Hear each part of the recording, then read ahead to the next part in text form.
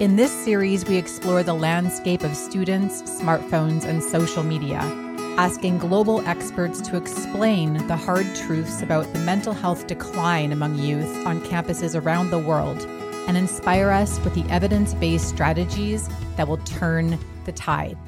Thank you for being here.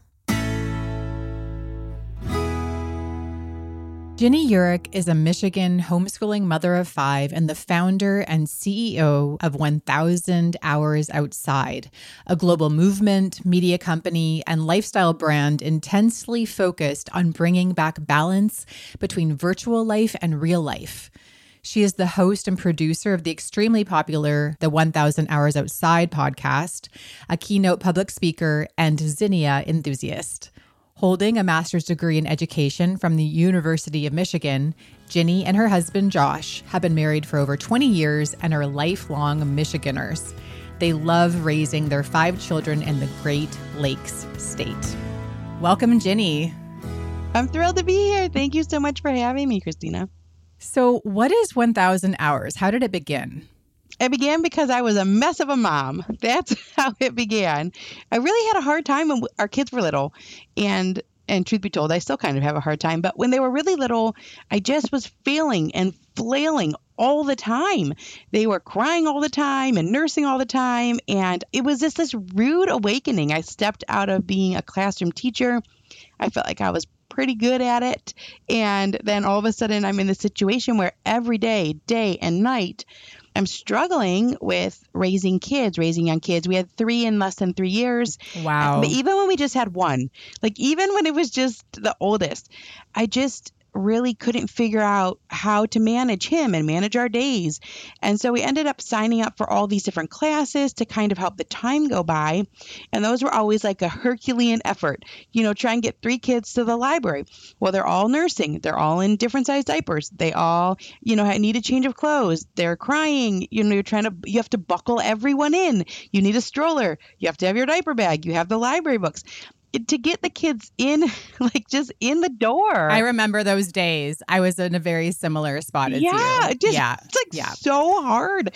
And you're exhausted. Like by the end of it, it will be like 11 a.m., and I would be like, I'm done. I am toast. Get them there, get them through the program, get them home. And my husband worked, he worked a normal 8-hour shift, but he had an hour commute. So, I would say I have 8 hours left, and I hadn't slept the night before. So it was just really some tricky years for me. And I wanted to love being a mom. And I love my kids, but I just didn't really love being a mom. And I had a friend at MOPS, which is Mothers of Preschoolers. And that was another thing that I signed up for, hoping to get an hour or 2 break. Like you drop your kids off at the nursery and then you go sit with these moms. But then my kids were always crying, so they'd always bring them back. It's like a whole thing. But I had a friend there who told me about this woman named Charlotte Mason, who was this British educational philosopher from the 1800s. But she didn't tell me she was from the 1800s. It was just like this statement. And she said, Charlotte Mason says kids should be outside for 4 to 6 hours a day whenever the weather is tolerable. And Christina, I thought that was a wild idea. I was like, that's not going to work. Nobody does that. And I was just thinking about the library program and how awful it was. It was awful trying to corral my kids. The programs were great, but trying to corral my kids for 45 minutes and they didn't want to do it and they're fighting over the toys. And I thought, well, 4 hours is like the library program times 6. That sounds awful. No, thank you. Yeah. But then she invited me to do it. And I did because, you want to have friends when you're a young mom. And so I said yes, but I thought it was going to crash and burn. And we met at this park that didn't have a playground. It was just grass in Michigan. In 2011, over 10 years ago, with our both had 3 little kids, and we brought a picnic blanket and a picnic lunch. That's all she said to bring. So I was kind of like, well, what about toys? Well, should we bring some balls? What about, all these different things. Like, should I bring a water table? I can make some Play-Doh, And she said, no, don't bring anything. And I thought, okay, what's going to happen here? And I just had no idea, Christina, that the kids would just play. How silly is that? I just didn't know. And what ended up happening was the kids played for hours. She had 2 preschool toddlers. So did I. They ran around. I got to sit on a picnic blanket under the warm fall sun, fresh air, nature sounds, have a conversation with my friend. We each had babies that would nurse. They'd sleep. And so I always tell people it's the best day of my life that I've ever had, because it was the first good day I had as a mom. I'd not had a good day up until that day. And then we left at 1:00. We went at 9. We stayed for 4 hours. Kids came back and forth and got food. And I felt so good. I felt good. And our kids felt good. And they fell asleep on the way home. All 3 of them. A miracle. Fresh air. Running around will do that. Yep. So I drove around for a while. Gas was cheaper back then, and they were all sleeping.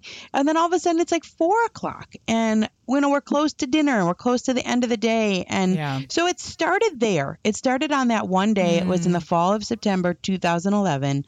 That was the seeds were planted, and we changed our life. We changed how we were scheduling our day to day. And in time, I came across all sorts of statistics that say things like kids are outside on average for 4 to 7 minutes, but they're on their screens for 4 to 7 hours. And we were spending all this time outside, but not running into other kids. And because this nature time had so transformed our family, and then I started to see that our kids were hardier. They weren't getting sick as often. They were sleeping better. They were eating better. They were getting along better.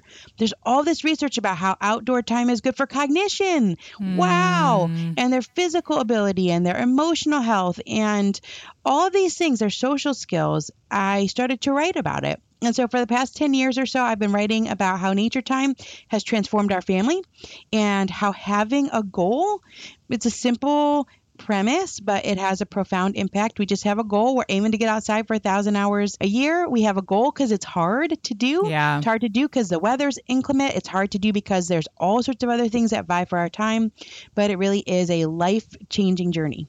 Thank you so much for sharing that. It's incredible. I know I discovered 1,000 hours probably in the last 12 months. I had the privilege of joining you on your podcast and just having 1000hoursoutside.com. You go there and there's all kinds of resources, but one of them is a free printable and a whole series of free printables. And so mine is the rings, it looks like the rings of a giant tree, and each one represents that 1 hour and just the joy of coloring that in. And mine does not look very tree-like. It's like every color of the rainbow, it's like not a very organic looking tree. It's like a rainbow tree.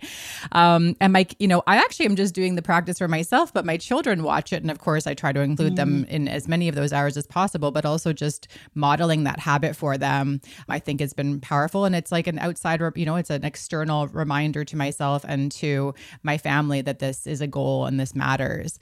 Let's talk about all of the learning you've done around nature. How has it shaped your understanding of digital well-being?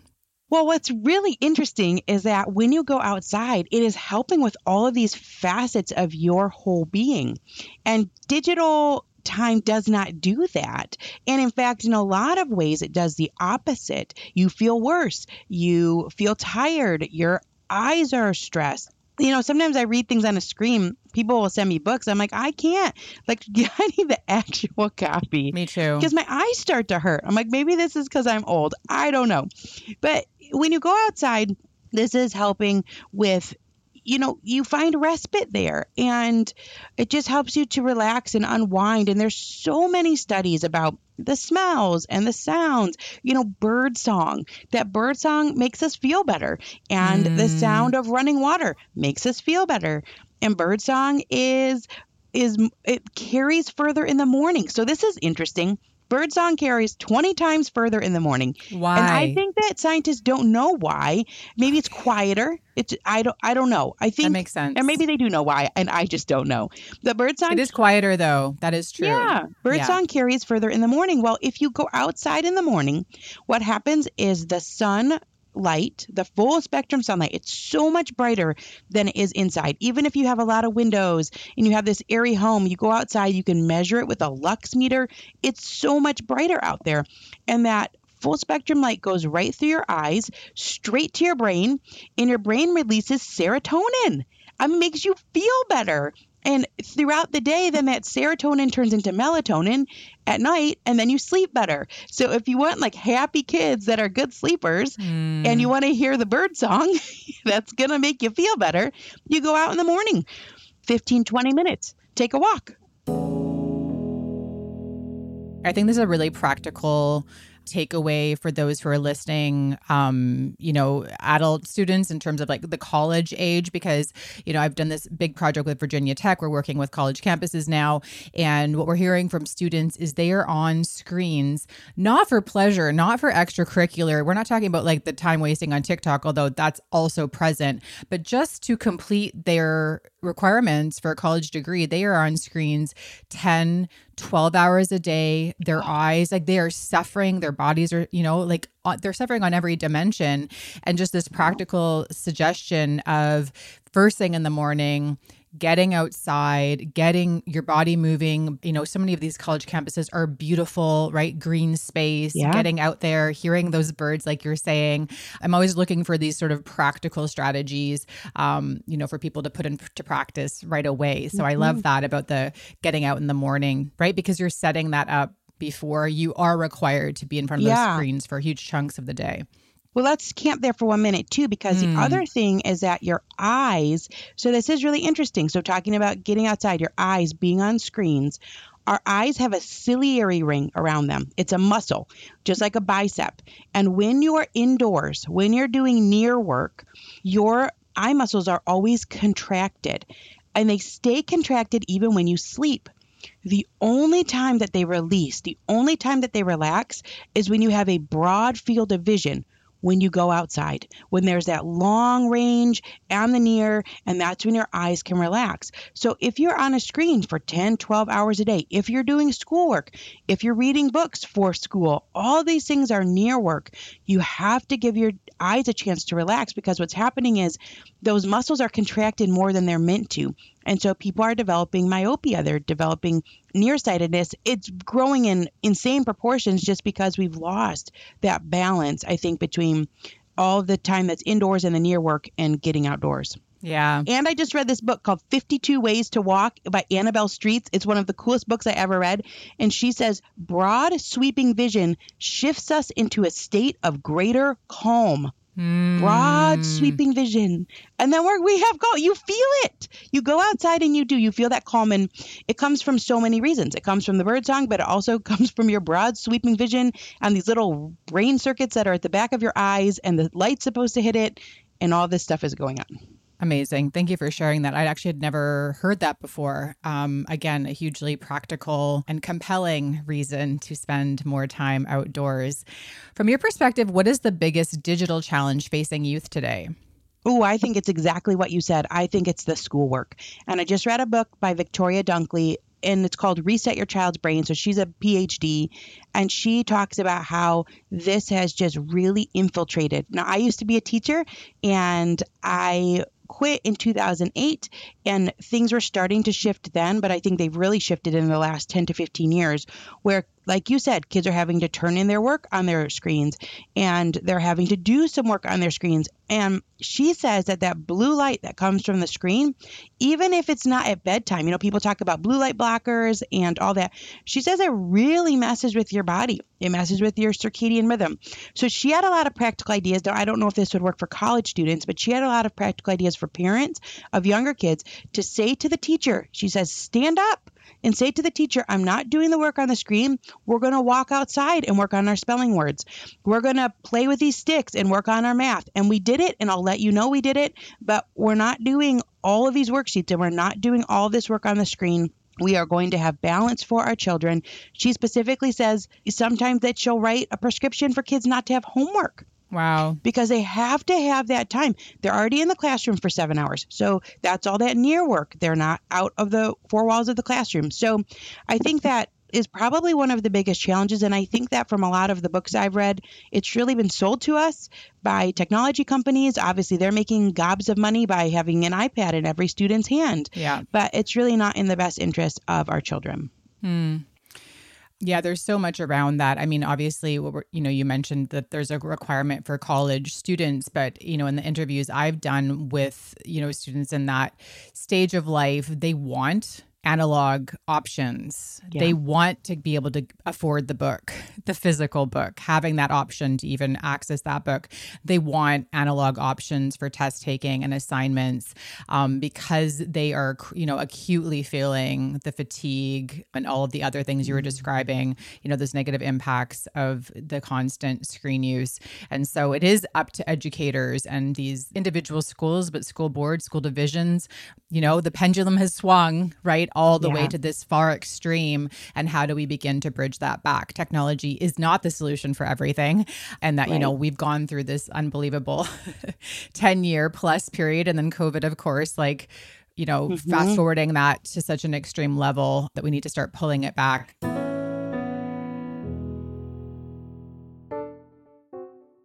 The smallest change can have a massive impact on students' lives.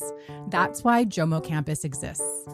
For North American universities and colleges that need to support the well-being of digitally native students, Jomo Campus is a first-year digital well-being program that increases student social engagement and academic focus. Students need to learn digital well-being principles and practices early to help them thrive. Imagine a flourishing campus where students, faculty, and staff prioritize in-person connection over digital distraction. Imagine community. We work directly with your wellness or student life department to customize and deliver our proven first-year digital well-being program. Book a discovery call with us to learn more by visiting jomocampus.com. That's JOMO campus.com.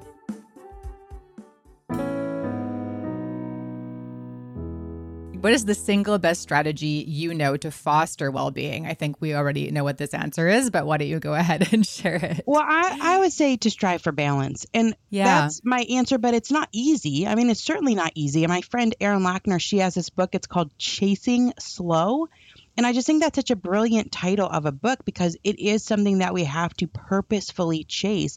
It doesn't just happen. And I think what's interesting is that society has changed. I do think that society used to, in some ways, protect that. It used to protect balance because television wasn't available all the time and because you didn't have a phone in your pocket. And so that naturally occurred. Balance and boredom, that naturally occurred. We had more time, but things have really shifted. And so it's up to us as parents, as individual families, as school classrooms.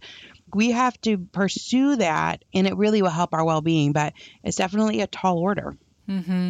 What are some principles of wise digital decision-making that you use with your own children, with your own family?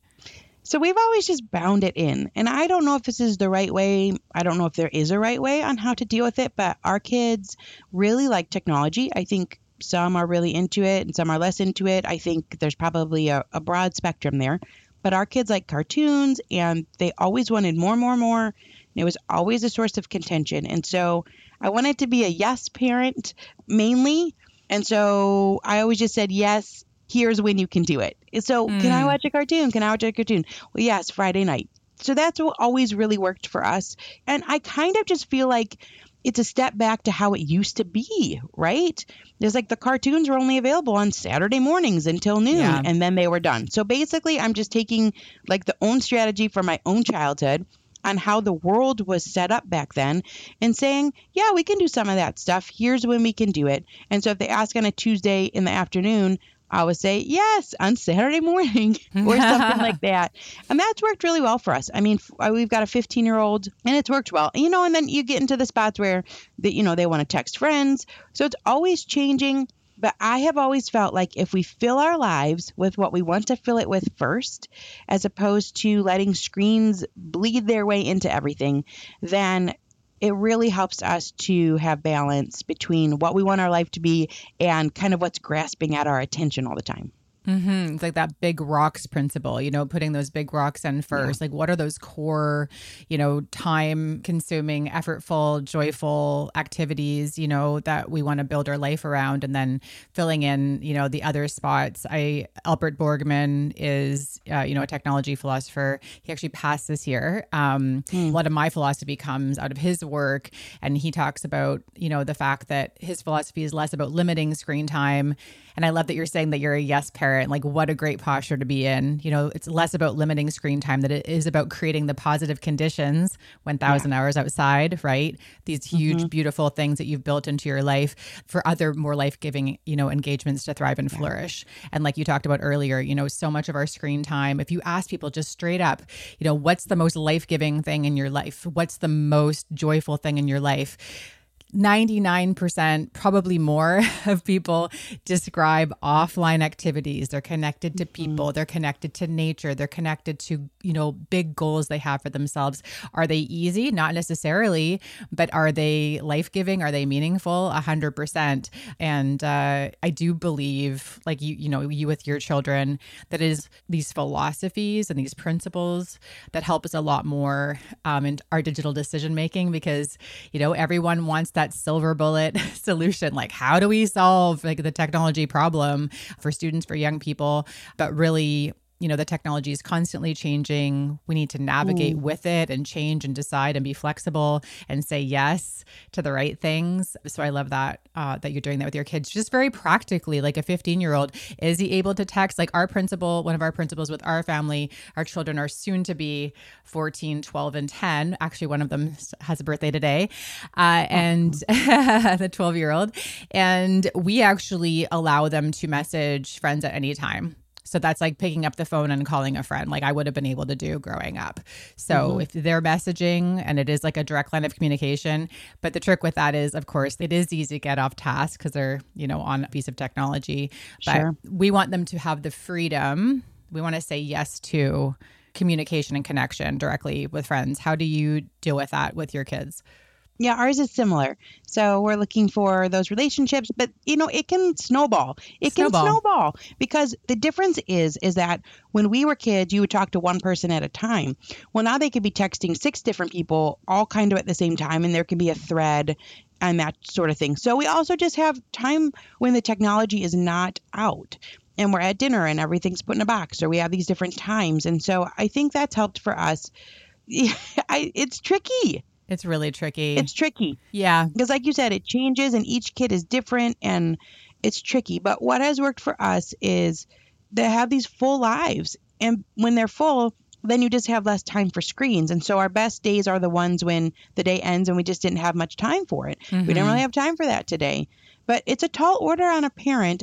I do think that it goes hand in hand, though, because we are also experiencing a lot of the natural experiences, and we need it too. We need it maybe more than a parent did in the 80s or the 60s, because our lives are so infiltrated with technology as well. So it kind of works out that in order for our kids to maybe have less screen time, then we also have to be pursuing life in a pretty significant way too, and it just helps everyone. This is the Jomo Cast, where we explore how embracing the joy of missing out on the right things helps us thrive in the digital age. What does Jomo mean to you? Oh, we're missing out on tons of stuff. All the time. Tons of stuff. And in fact, I remember when our kids were young, on Saturday mornings, we'd be going to a forest. We'd be going to go to a little hike at a state park or something. And we'd drive past these fields, these soccer fields, and I have nothing against organized sports, because especially they're outside, whatever. But we drive past, and the parking lot, people will be like puking into the street, and people would be tailgating, and they would have like campers, and they'd be there doing the sports. And so we have missed out on some of those types of things. We definitely miss out on different extracurriculars. We miss out on I guess more screens. I don't know. We're missing out on some of that. But we're missing out on a lot, really. We changed our life to ditch some of the busy and to embrace the slow and to embrace what feels kind of like nothing. but really ends up being fulfilling in the end. So there is a lot that we say no to in order to have the time to give our kids. I mean, they need it. They need some of their own time. Ginny, thanks so much for being with me today. Thanks for having me. Thank you for listening. If you enjoyed this episode, please rate, review it, or share it with a friend. You're the key to spreading JOMO. The internet is not what it used to be. You need a roadmap to thrive in the digital age. I've created a new free JOMO guide, and it's available now at ChristinaCrook.com. JOMO is the joy of missing out on the right things, but sometimes it's difficult to know what those right things are.